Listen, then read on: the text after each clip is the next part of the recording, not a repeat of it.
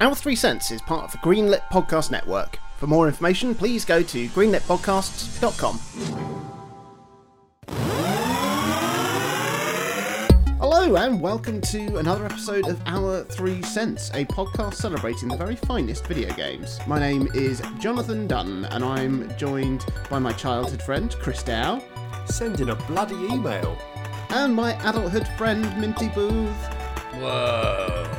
And we are discussing our all-time top 100 favourite video games. Announcement!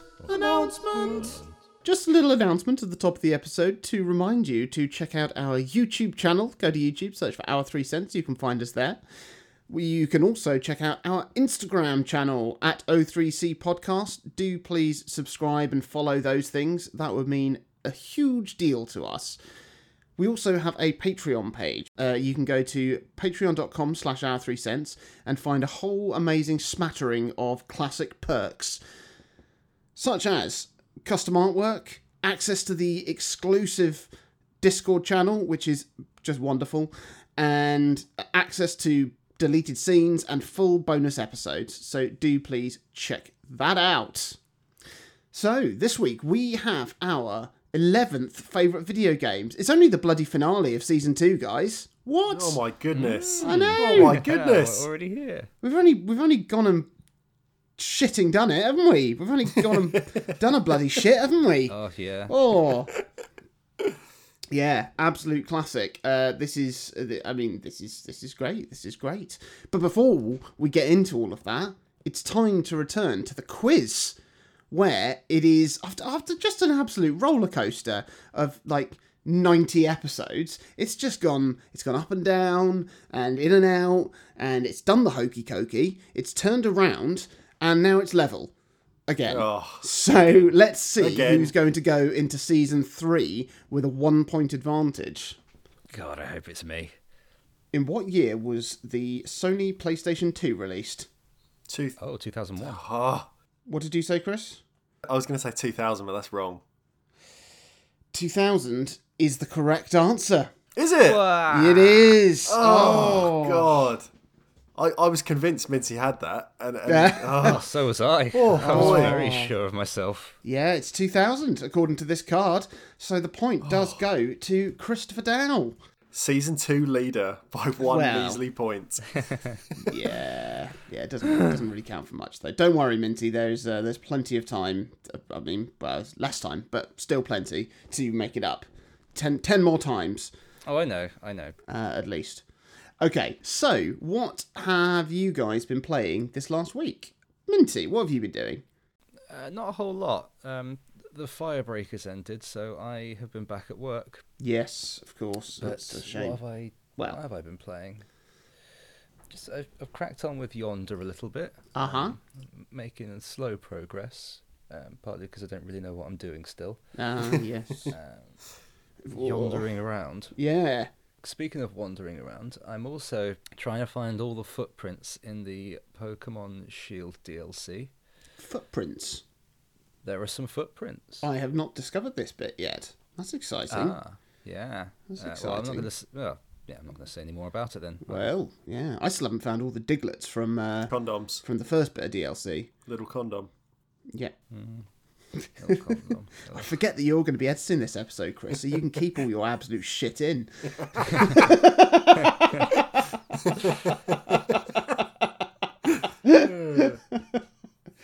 Goodness me.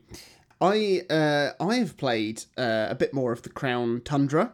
I had a bit of a sesh on that last night because I've been trying to tie up a few loose ends because, well, you never guess what's happened in the last week, guys. Tell us. What? I've only become a bloody dad, haven't I? Oh, bloody father done. Big daddy boy. Oh yeah.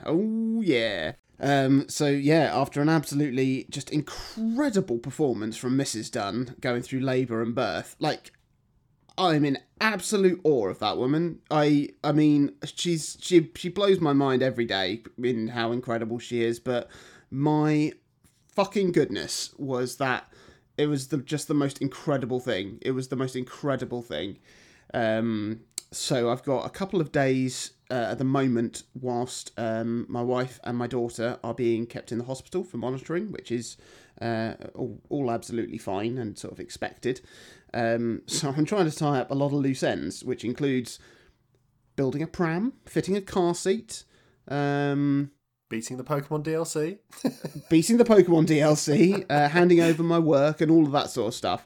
And I'd done a whole lot of excellent fatherly, husbandly chores yesterday, and then sat down in the evening, whacked on a bit of the American Office, and decided to try and get through a bit more of the Crown Tundra, which is great. I've got all the Galarian forms of the legendary birds. I've got the Regis. I've done Calyrex, and I had a go at one of the Dynamax adventures last night with a group online, just a group of randoms online, where we were trying to catch Yveltal, the legendary from Pokemon Y, which we failed to do, which was a shame, because we just got so close to the end and then didn't get it. But that's a shame. But I know that the Ultra Beasts are appearing in there now as well, and it's really good. I know that I was not sold on Dynamaxing and Gigantamaxing before the game came out, and I remember when it did come out saying how much of like an event it made of Pokemon battles, and it feels really, really good. And like I think you said, Minty, it's the closest Pokemon's come to having like boss battles. Yeah. And it's very good. And the Dynamax adventures are such a great form of that. Like, yeah. So it's really, really, really good fun. Really good fun. And I confess I've missed my first day of Animal Crossing. Oh my goodness. I know. But I did check in yesterday and made sure to catch the last of the month's fish and sea creatures that I hadn't got. I managed to get those, so I got myself a snow crab and a spiny lobster and a blowfish. So that's all done. So it means I've got a couple of weeks before I try and crowbar in some December Animal Crossing playtime in amongst baby stuff. Did you leave a little note on the message board in the Animal Crossing island just to let them know that there is a new daughter on the way?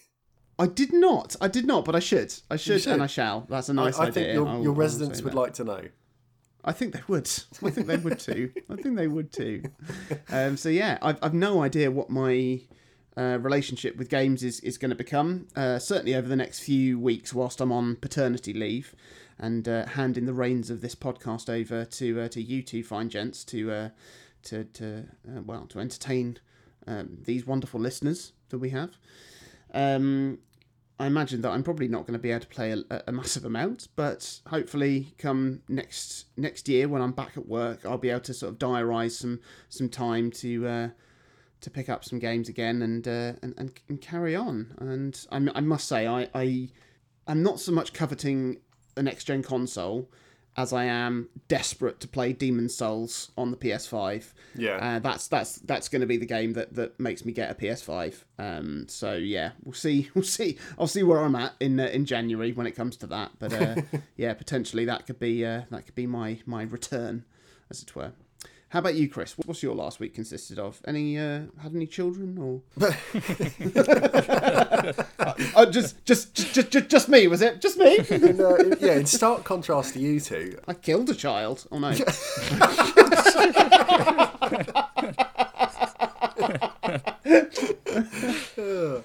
But yeah, differently to you two, I have not birthed or been part of the birth of a child, and England is still under lockdown for the next few weeks. So whereas Wales, where you are, has opened up from your fire break, we're still going. So this weekend has been just inside whilst it pissed with rain outside. So the only activity we can do, just having a nice walk, has been rained off as well.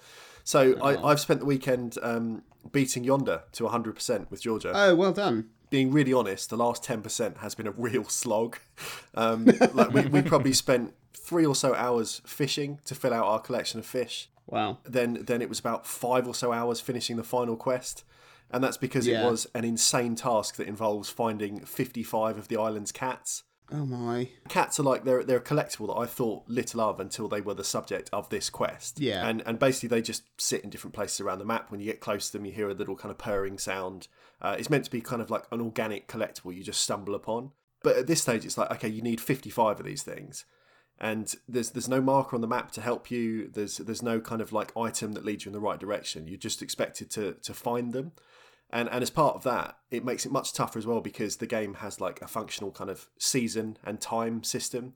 And some cats will only come out at midnight and some cats will only come out in the summer and things like that. And it means that even with a guide from the web, we just had to sit and wait for seasons to pass sometimes. The game doesn't run in real time. No.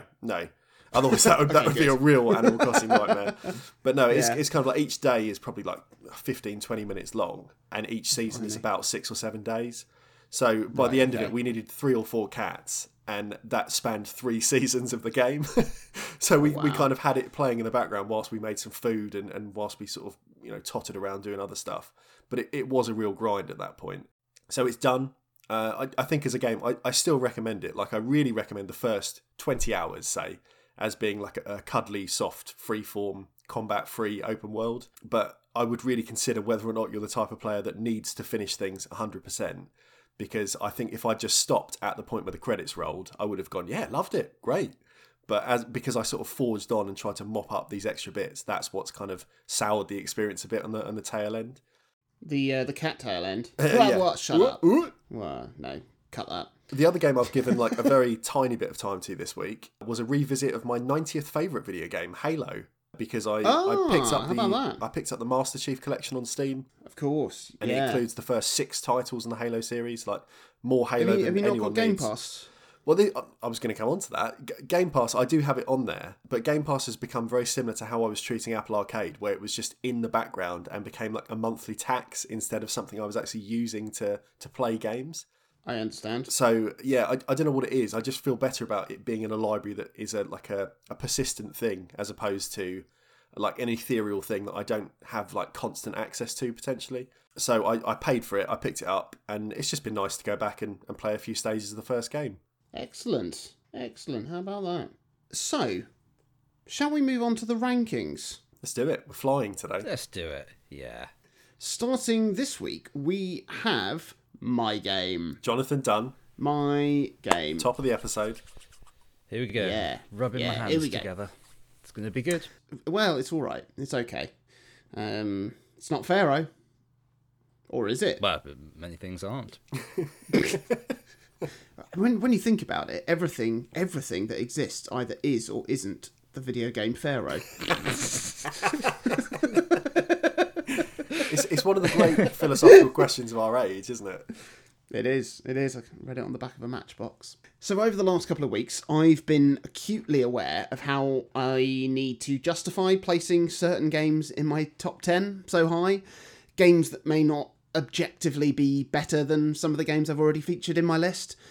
So-called perfect games such as The Witness or Animal Crossing or Inside, or more concrete technical milestones like Mario 64 or Panzer Dragoon Saga.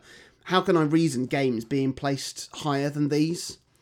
But there's a reason why I wanted these lists to be about our favourite games rather than be an objective best games of all time, because personal context and personal experiences that go hand in hand with these games is it's a much more fascinating conversation piece for a start. And, I wanted to create a space to celebrate some of the games that might not ever be on IGN's greatest games of the decade or something similar.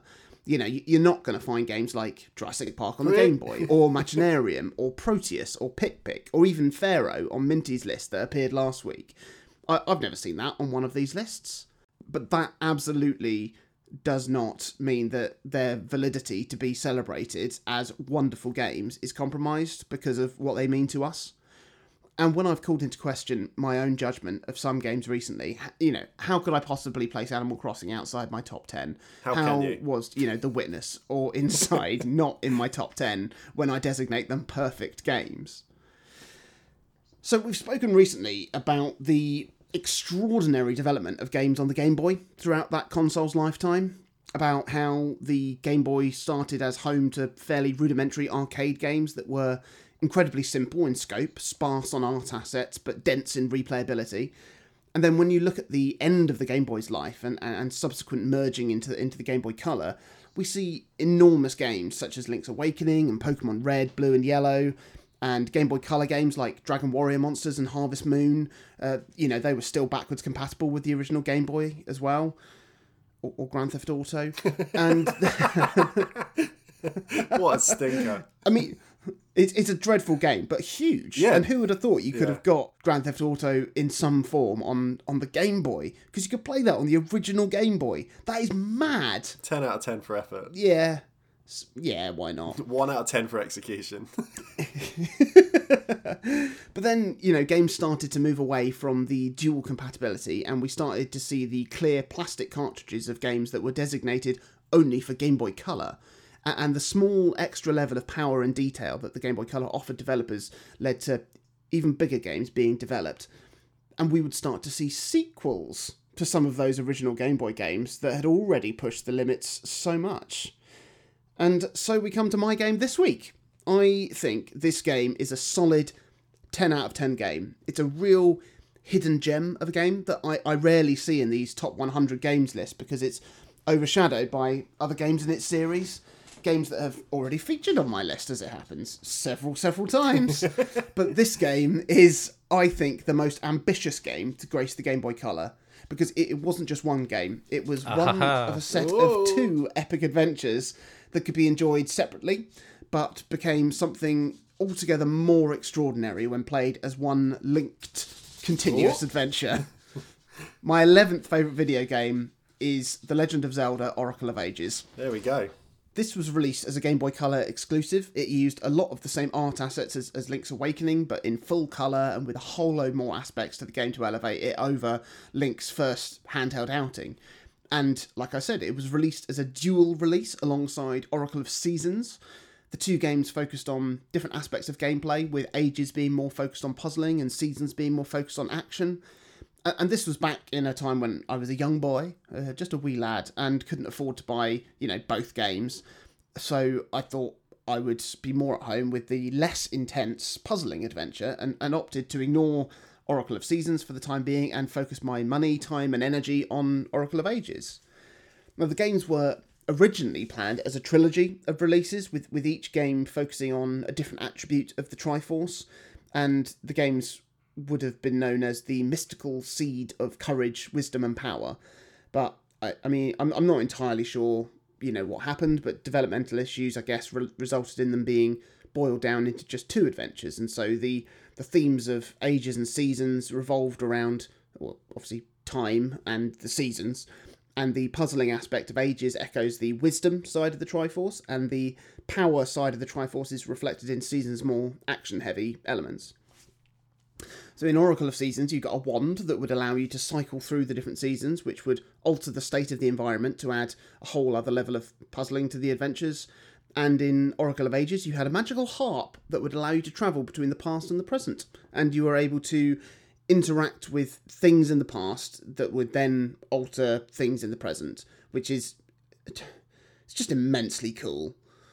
And these games came out after Nintendo had already broken new ground with the series moving into 3D with Ocarina of Time, and then rebroken that solid ground again with Majora's Mask, a game we've heard a fair bit about recently.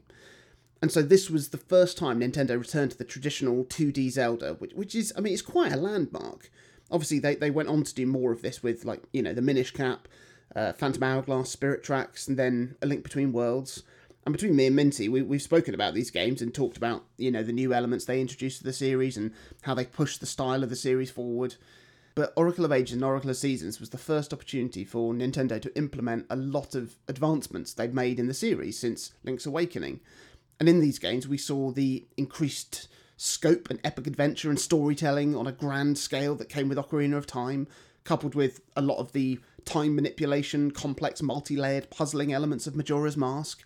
And these games do serve as a canonical sequel to A Link to the Past and Link's Awakening, until they then sort of backtracked and put A Link Between Worlds and Triforce Heroes in the timeline between them as well.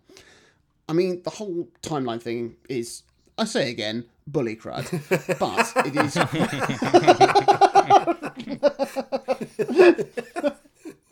But it is quite nice to feel like you're still on this enormous adventure, following on from the Oracle's 2D ancestors. And it also included characters from the N64 games as well, with like the Gorons and the Zoras being featured more prominently. Appearances from Tingle, the Happy Mask salesman, and for the Twin Rover witches from Majora's Mask, featuring as the mastermind behind the evil that's going on. An element of the story, actually, that only really became apparent and fleshed out when you played the epilogue of the game after linking the two games together. And you would also then encounter Ganon as well. I mean, like a really satisfying ending, especially after having gone through the tedious rigmarole of entering a 500-character password to transfer your data, which is just one of the ways that you could link the two games together.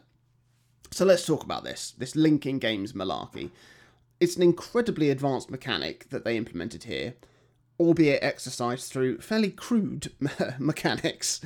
So you could play through either game first, and then you could link the game to the other one via a long and complicated password that you entered manually, or by using a link cable between two systems with a game in each.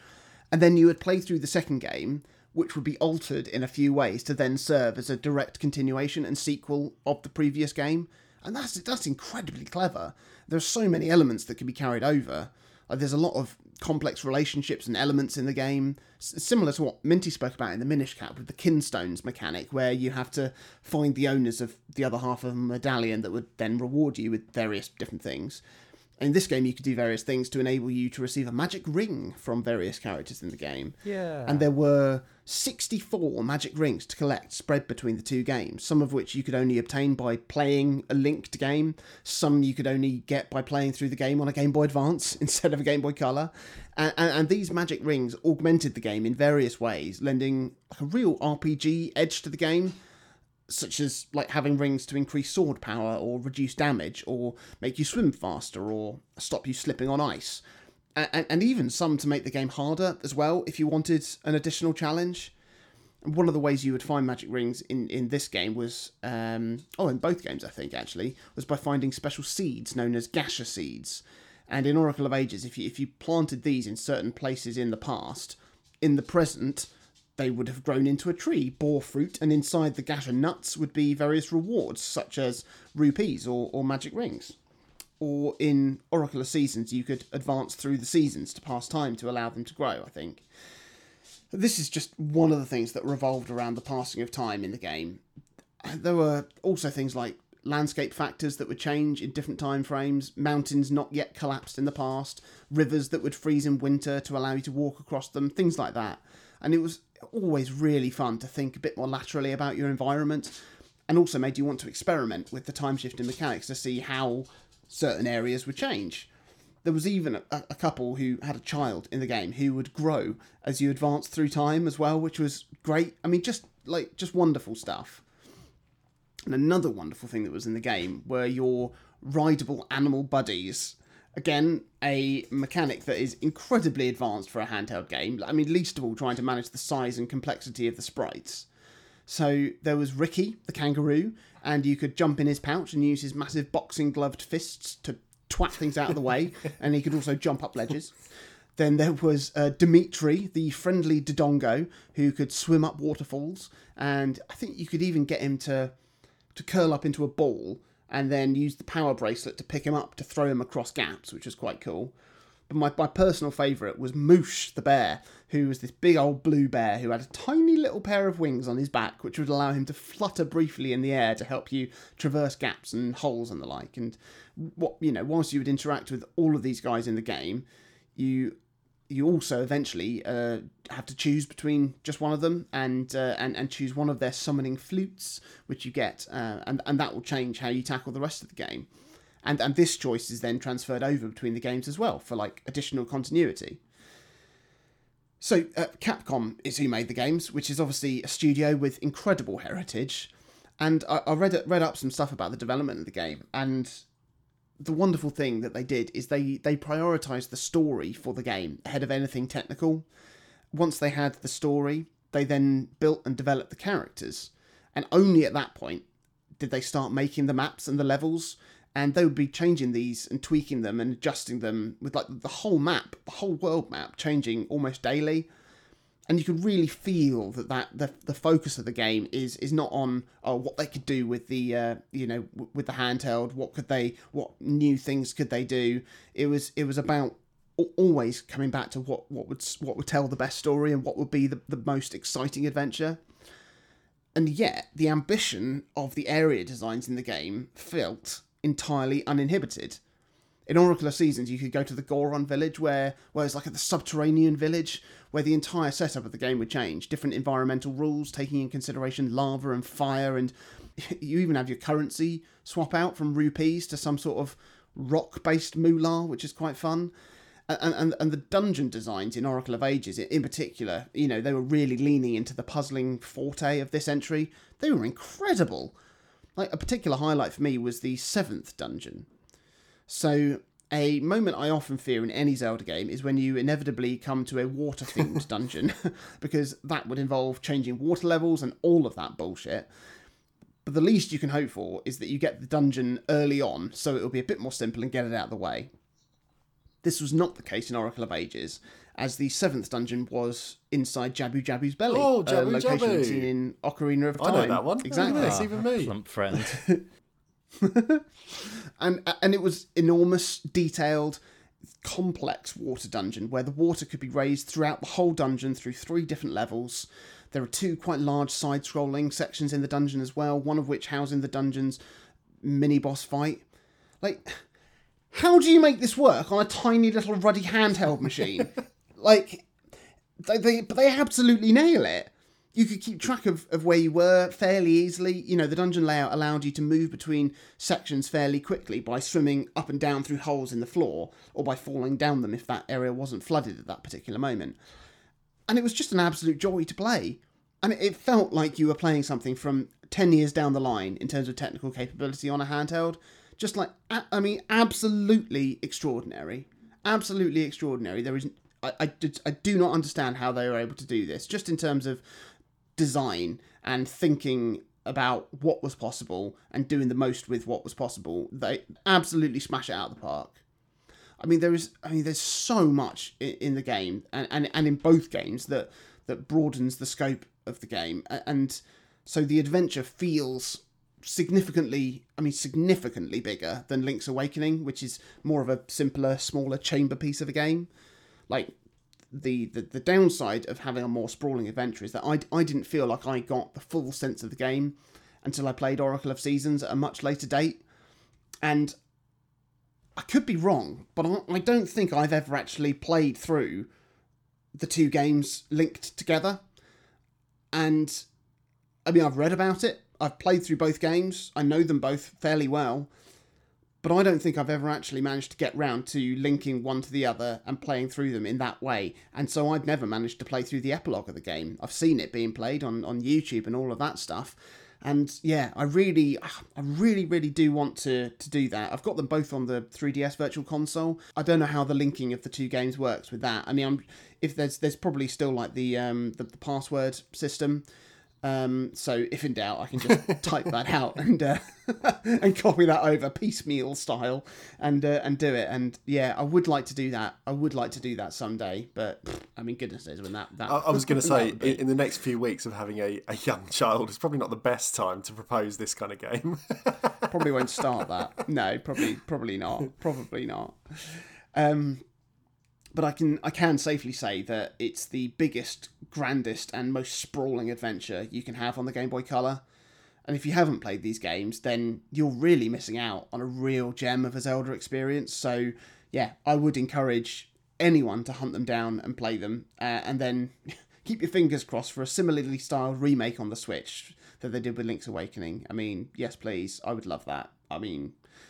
Yeah, they're amazing. Absolutely amazing games, but Oracle of Ages in particular, my highlight, my 11th favourite video game of all time. Lovely. I've got them both on my 3DS, which is in a cupboard somewhere. I don't know why I haven't played them that much, because the little I did play was stellar. Really, really good. Yeah. Yeah, like I said, I mean, like they came out just towards the end of the Game Boy Color's life, and I think they might have even come out after the Game Boy Advance had come out, so people were jumping over to that, and I mean, given the fact that they programmed in Game Boy Advance compatibility into the games to unlock certain things, shows that they were expecting people to have moved on a console generation. So it was a weird timing. They are very much, I think, a swan song for the Game Boy Color. But I think because of that, it wasn't as exciting as playing Super Mario Brothers 2, apparently, on the Game Boy Advance. That's in your top 10, though, isn't it? Obviously. Yep. I mean, I know that you'd love them, Minty. I can say that very, very safely. Good. Very safely indeed. Well, maybe I will play them then. How'd you like that?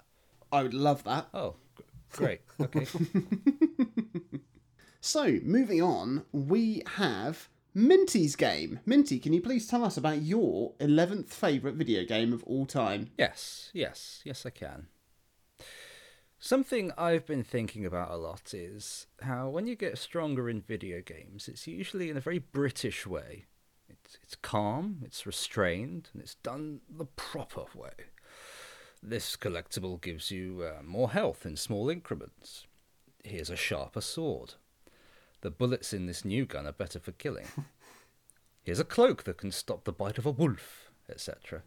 It's a very gradual progression from nearly getting killed by a rat to kicking the shit out of a god. It's always very satisfying when you think back over how far you've come over the course of the game. Or even in the late stages of a story where you're stripped of your powers in some sort of villainous subterfuge and you're on your own in a very high level area trying to find your gear or whatever.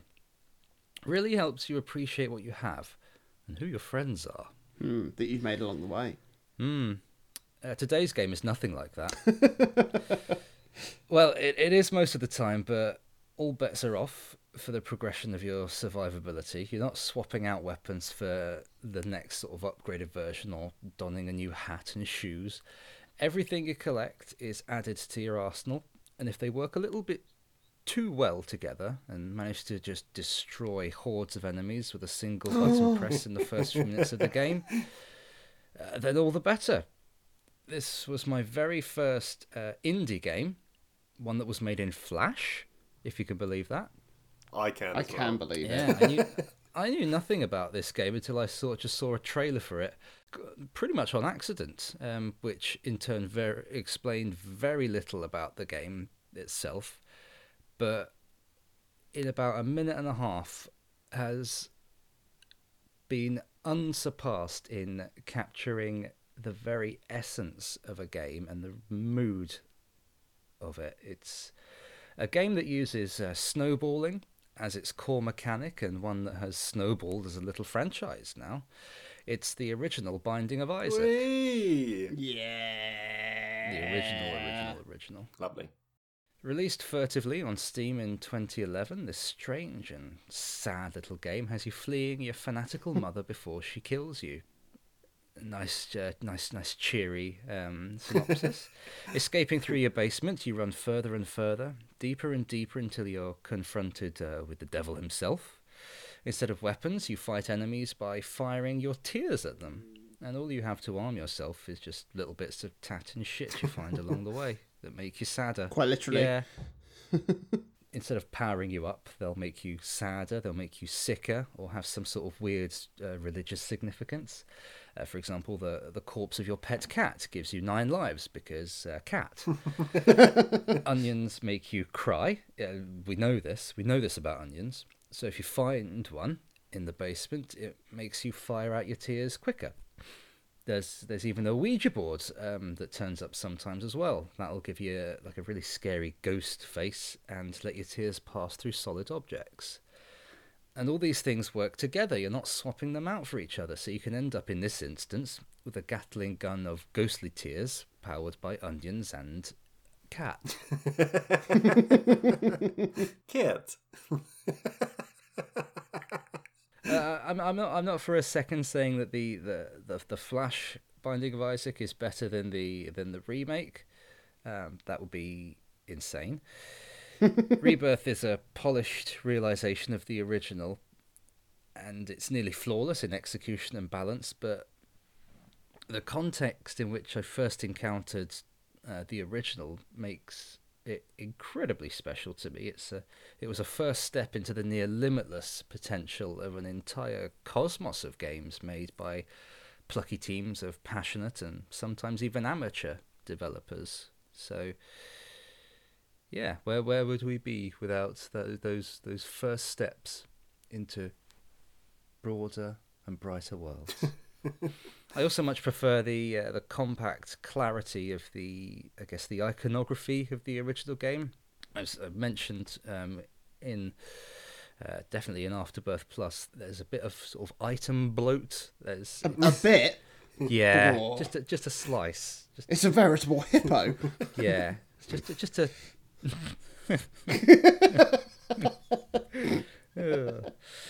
With the item bloat, I've often lamented in later iterations of the game, there comes a weird muddiness to the symbolism of the Isaac verse, I guess. By the time I stopped playing Afterbirth Plus, you didn't know whether it was all a dream, whether he was crazy, or whether it was just him using his imagination to cope with the fact that he was in a domestically abusive situation.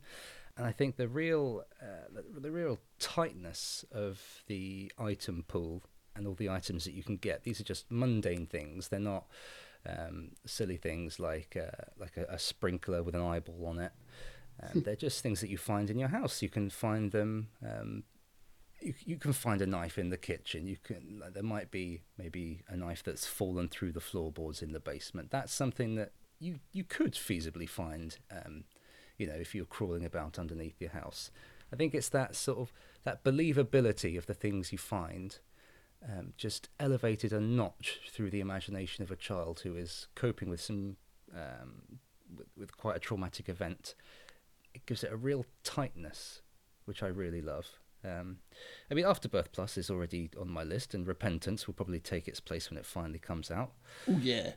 It's great now that it's all gussied up, but the original, such a perfect little thing. It's a delicious, mournful little morsel that showed me you don't need an established team working on a beloved franchise to produce good games. There's so many out there.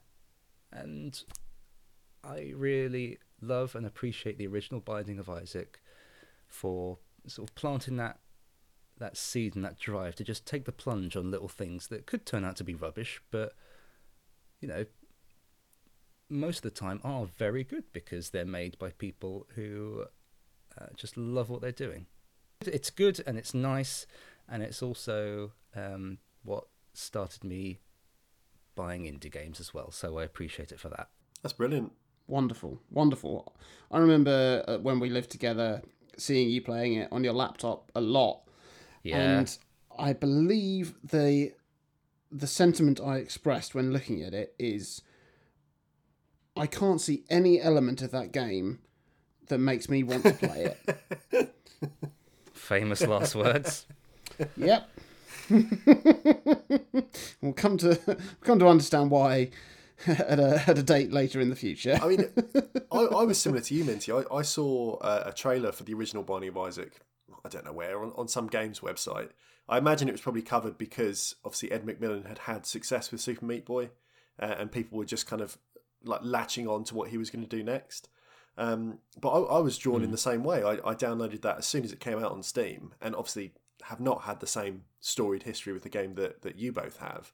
But I really loved it. All the things you say about how sort of compact, but how the game snowballs as you play, was there from the start. And as much as that might have gone a bit overboard as it's developed, I think the core of what makes that game so fun to play was always there from the initial Flash release onwards.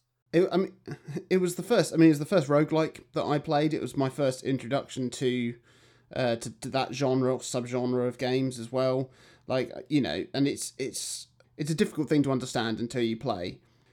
Like you were saying, Minty, about like the game not having a huge apocalyptic threat. The stakes aren't necessarily incredibly high because, well, for one, you don't know if the story of the game is happening in reality or in the imagination of the child, but also because if you die, you can just do it again.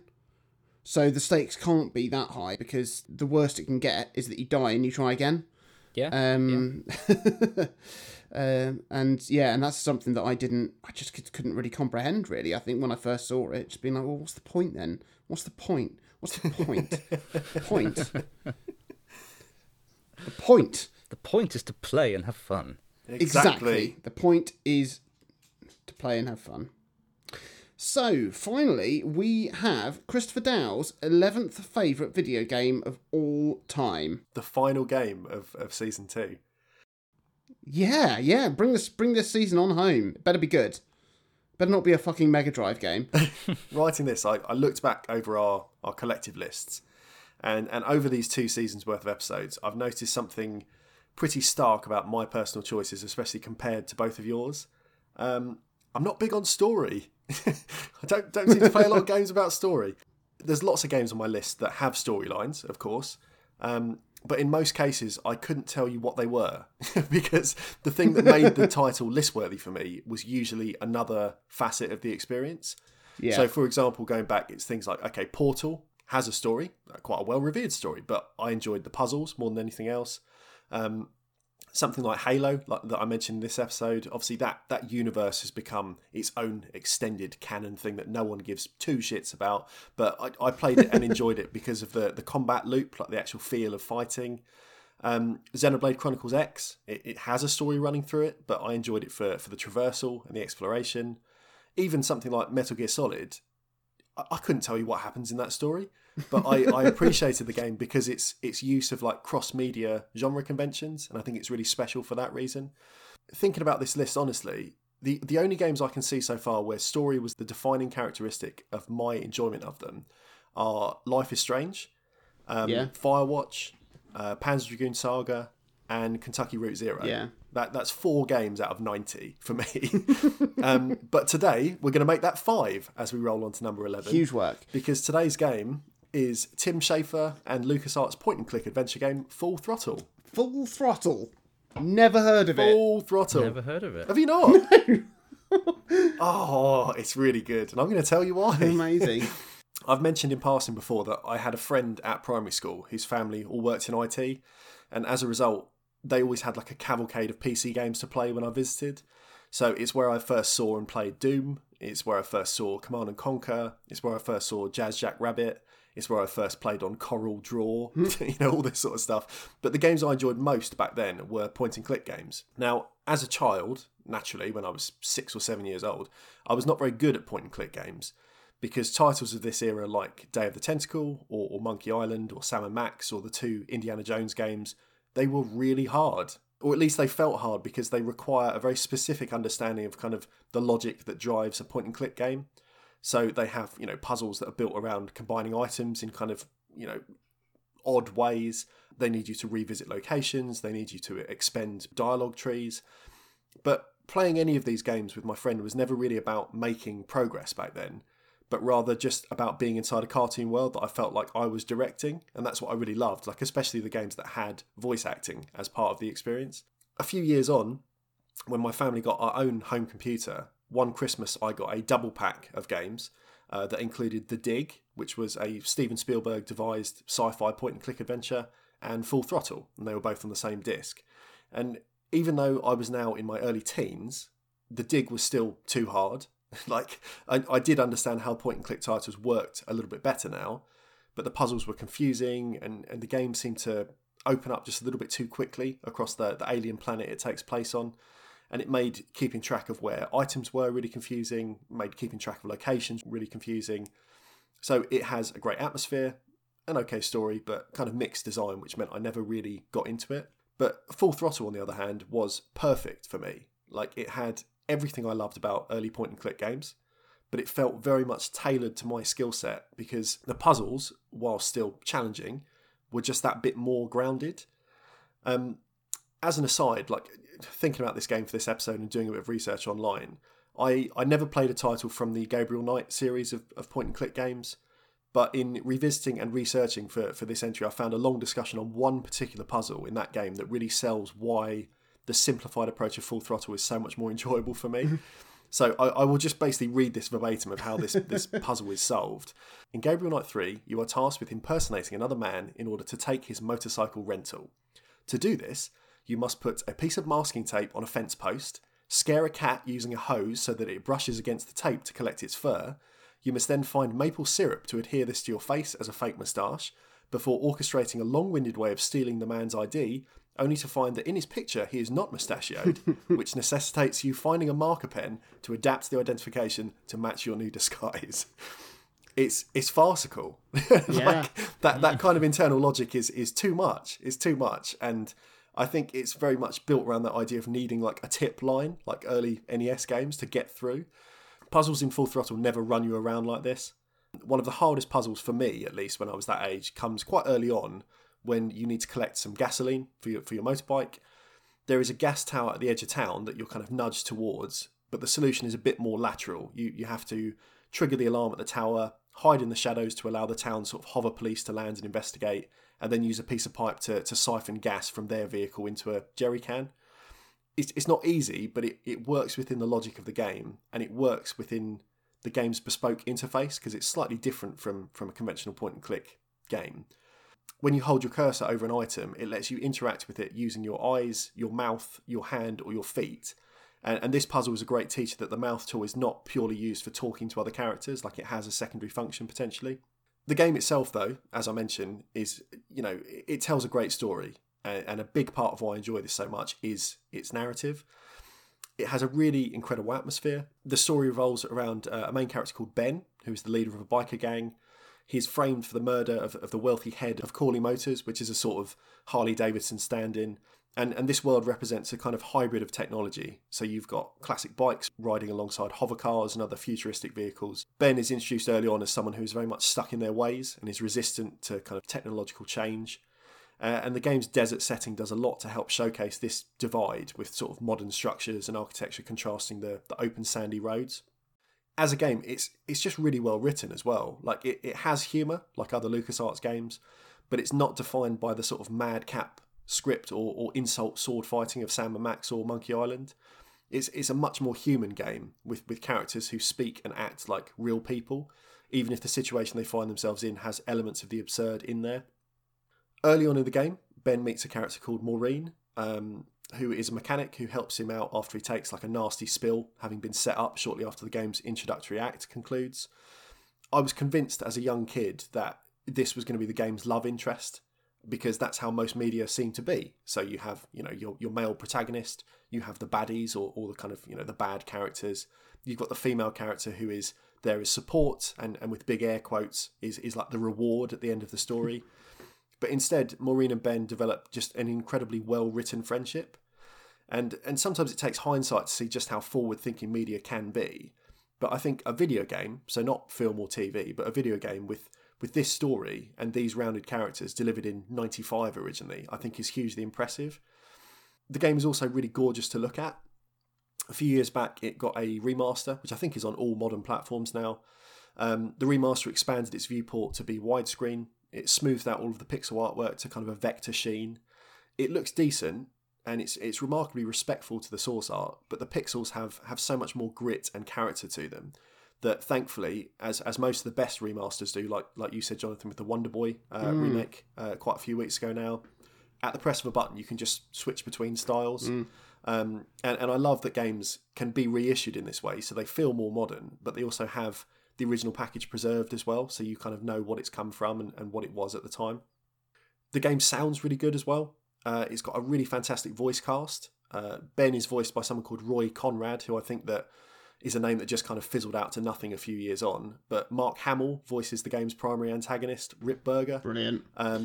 And Kath Soucie, who's most famous as the voice of Phil and Lil in Rugrats, but also hundreds of other characters over the years, voices Maureen. There's a whole soundtrack of kind of hard rock and Americana, which was recorded specifically for the game as well. And it all just fits really seamlessly. It's a really nice package for this world. It's got a kind of rich, treacle-thick atmosphere to it all. In preparation for this, I currently have a dynamic Full Throttle theme on my PlayStation 4 home screen. Nice. And it's really transportative. Like, I boot the machine up, and in the background you've got kind of slide guitar and harmonica. There's kind of like some foreboding oboe in there. And it sort of lures me into whatever I then choose to play. Whilst in the background, behind my game icons, you've got a distant shot of the dive bar that opens the game. And depending on whether you play in the morning or night on your PlayStation, you get a morning or night version of the bar, nice. which is very nice. I really love stuff like that. It's just small bits, but I like kind of feeling part of these game worlds sometimes. Overall, I just think it's a really well packaged adventure. For me, Full Throttle has got everything, and it's on a prestigious list of games that I do actually revisit every year or two, despite knowing the solutions to all the puzzles, despite knowing all of the story and kind of the story beats. It's a narrative I enjoy, and it's a world that I like spending time in alongside characters that I enjoy spending time with. Much of what I enjoy about games, as I mentioned at the top of this entry, tends to come from their wider themes or particular mechanics or whatever else. But Full Throttle shows that I do still have a propensity for more traditional narrative linear titles. And it just seems that, to my taste, many of them just can't hold a candle to Full Throttle, my 11th favourite video game of all time. So, yeah, a story game to finish Season 2. Amazing. Wonderful. I have so little experience of LucasArts games and those like classic point-and-click games for the same reason you did, is that I didn't have a computer that would run them, and then by the time I had a computer that would run them, there were more exciting modern games to play. I loved them. The weird thing is, like, for my experience of point and click games, I don't know where I got the love for them from, but that dictated pretty much the style of all the games that me and you made together as well. We just love making, point and click games. Wow. Full Throttle. Because I've never heard of it. Yeah. Never heard of it. It's really good, and like I say, it's a great one to start as well. Like, for someone who is not that au fait with kind of the more kind of almost surreal elements of some point and click puzzle solving. Full Throttle is far more straightforward. It's quite brisk. Like, the whole game, even if you don't know what you're doing, is only 4 or 5 hours. Yeah. It's kind of a really good entry point, I think, into this genre. If anyone says, I want to give point and click games a go. Yeah. Because even some of the other ones that are really highly regarded, like Monkey Island, without a guide in front of you, you will really struggle to get through it. Yeah, I mean, I remember that from Simon the Sorcerer. Like, I played those, but I played through them with a guide. Of course I bloody did. Yeah. Superb. Well, there we go. That is Season 2. First of all, an enormous thank you to everybody who's stayed with us to this point, who has followed us along the way, people who have joined in recently. Thank you so much for listening and supporting us in this journey. We're going to be taking a bit of a break for a few weeks whilst I'm on paternity leave, but Chris and Minty are going to deliver a series of amazing bonus episodes, I've been promised, and then we will absolutely hit the ground running in January with our top 10 favourite video games of all time, which will be Season 3. But for now, we've had another amazing eclectic trio of games. First of all, we had The Legend of Zelda: Oracle of Ages, and then we had The Binding of Isaac. Before finally, Full Throttle. There we go. If you've enjoyed this episode, or if indeed you've enjoyed any of our episodes, please do share the podcast on social media. You can reach out to us as well. We've got all of our social media channels: YouTube, search for Our 3 Cents, Instagram at O3C Podcast, Twitch at O3C Podcast, Facebook.com/Our 3 Cents. You can find us on there and chat to us about these games that you're playing. Or you can even ask us questions that you might like us to discuss in a future episode. Or you can reach out to us individually. I'm on Twitter at Jonathan Dunn. I'm at Chaz_Hodges. And I'm Clement_Boo. And if you're really enjoying what we're doing, please do check out our Patreon page, patreon.com/Our 3 Cents. Have a look at some of the amazing perks on offer there. And we will see you next time. Next time for who knows what. And next year for Season 3, I can say for sure. But until that point, stay safe, be well, and goodbye. Farewell. Goodbye.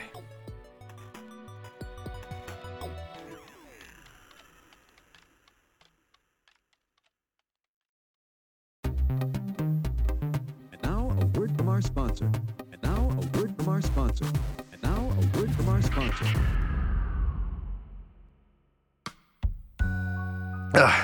I'm thirsty, but water just won't cut it right now.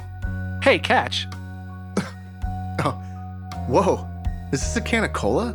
It is, because here at Podford University, our cafeteria has soda. Available on iTunes, Spotify, and everywhere you get podcasts. Fans of video games, history, or video game history will definitely want to listen to Retronauts. Each week, Bob Mackey and myself, that's Jeremy Parrish, dive into the stories behind the greatest games of the past and the history behind the hits of today. Check us out every Monday on the Greenlit Podcast Network.